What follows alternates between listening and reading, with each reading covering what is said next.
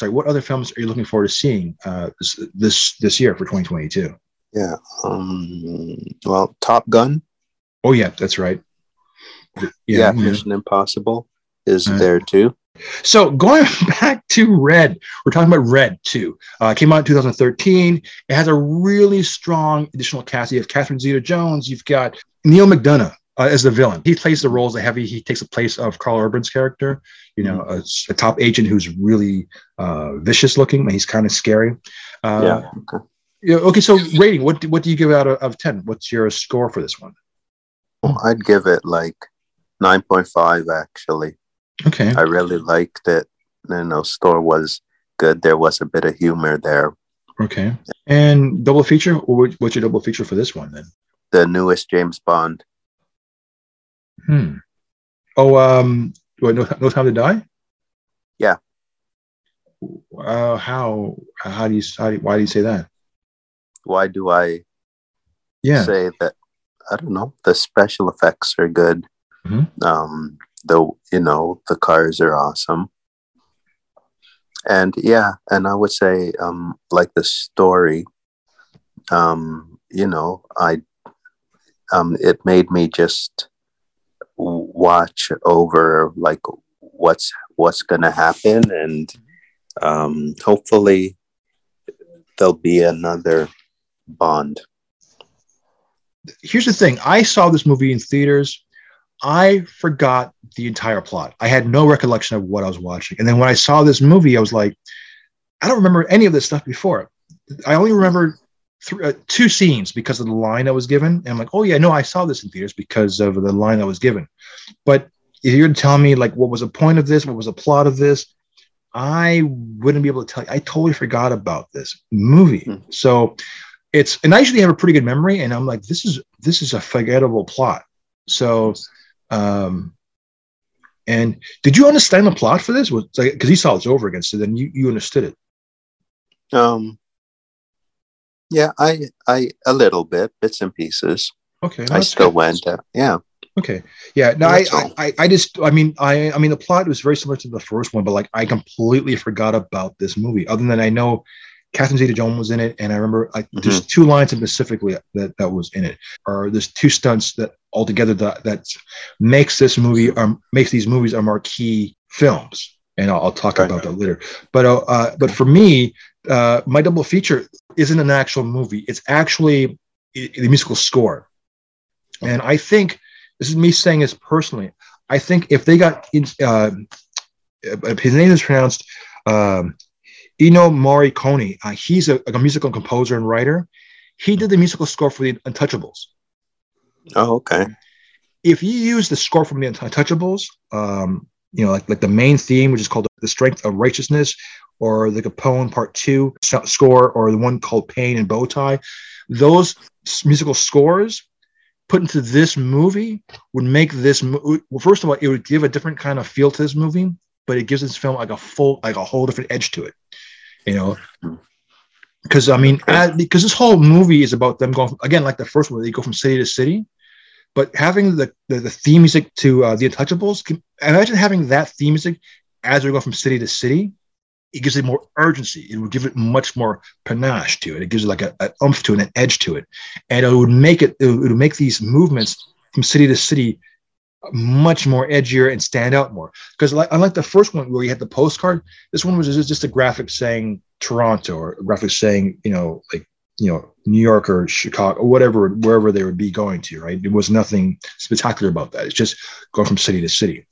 So as a result, I give this movie a 5. Okay, cool. So let's get into our email bag. Buford, mailbag song, hit it! Letters. I get letters.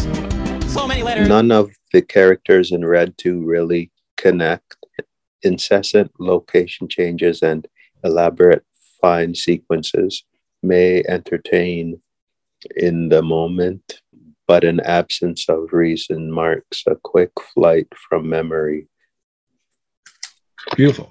Yeah. Like I was saying earlier on, I think that was like changes of city locations. If it had that bit of an edge to it, it'd make it stand out, make it pop more, or stand out in your mind more. Okay. And I think that's why I kind of forgot some of its stuff. So it's just kind of like.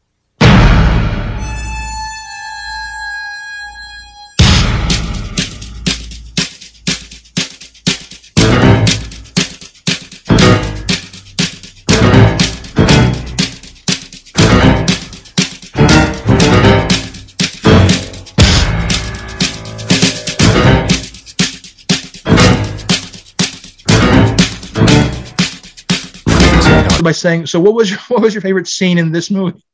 Yeah, the car went under the truck, which was pretty cool. And yeah, I like the way that what's her name, Catherine Zeta-Jones and Bruce Willis. I like the way that they banter and stuff like that. I think that's funny. I don't know why I remember this. It's with Ivan, played by Brian Cox, and Victoria, his on again, off again, forbidden love, the British assassin. They're both secretly in love, but because the countries are on opposite sides, it's like a forbidden love. She's sniping from the snow from afar, and he's like, because she doesn't have her shoes on, and in the line he gives, he goes, "I love it how your toes curl when you shoot your rifle." You know, like he's being romantic to her, and he's just like kind of like dirty too, and so. It's just that line he gives, you know, how your toes curl when you shoot. But he's being overly dramatically affectionate, and it's just a very cool puppy love reaction between these two characters. And I just think it's marvelous in this. And it's sweet, it's funny, and it's really nice. And for some reason, it stood out in my mind as being such a cool little scene. And so that's what I like. And also the fact that they're playing against type. You know, and there's a scene where she plays the Queen of England, and she gets committed to a psych ward, which is kind of fun. Yeah. Cool. So there's a lot of stuff that plays or little nods to the original the actors, like even Sir Anthony Hopkins playing a character who's a little nuts. You know. Yeah. So it's really good, and he plays a professor. So like it's really, really good how they do throwbacks. Playing against type and really enjoying the roles, you know. So cool. That's what I love about it. Okay, awesome. Well, that ends our show. I'm Ray. I'm Elvie. We'll talk to you next week. What are you doing here? I need you. Look, I'm retired, okay? You haven't killed anybody in months. That's a positive thing. They're coming. I can feel it. 96 hours ago, somebody said you and I took part in an operation called Nightshade. At the height of the Cold War, a Megaton device was smuggled into Moscow piece by piece and then reassembled. The scientist was Edward Bailey. He's in an asylum for the criminally insane. Frank Moose is my dear fellow. Why are you so old? You've been locked up here for 32 years. Come on, Frank, you're going to be kidding me, yeah? Come on, put him up. 11 million people are going to lose their lives if you don't help me. Is there any way you could tell us where the bomb is? I invented it. It's not good. MI6 has just given me a contract to kill you. Apparently you're #1 on Interpol's Most Wanted. What did you say? It's important to enjoy life while you still can. They're sending an old friend of yours as well. He's the best contract killer in the world. You need help. Hello, Frank. Who is she? Trouble.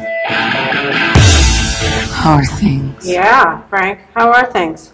What happens in the Kremlin stays in the Kremlin.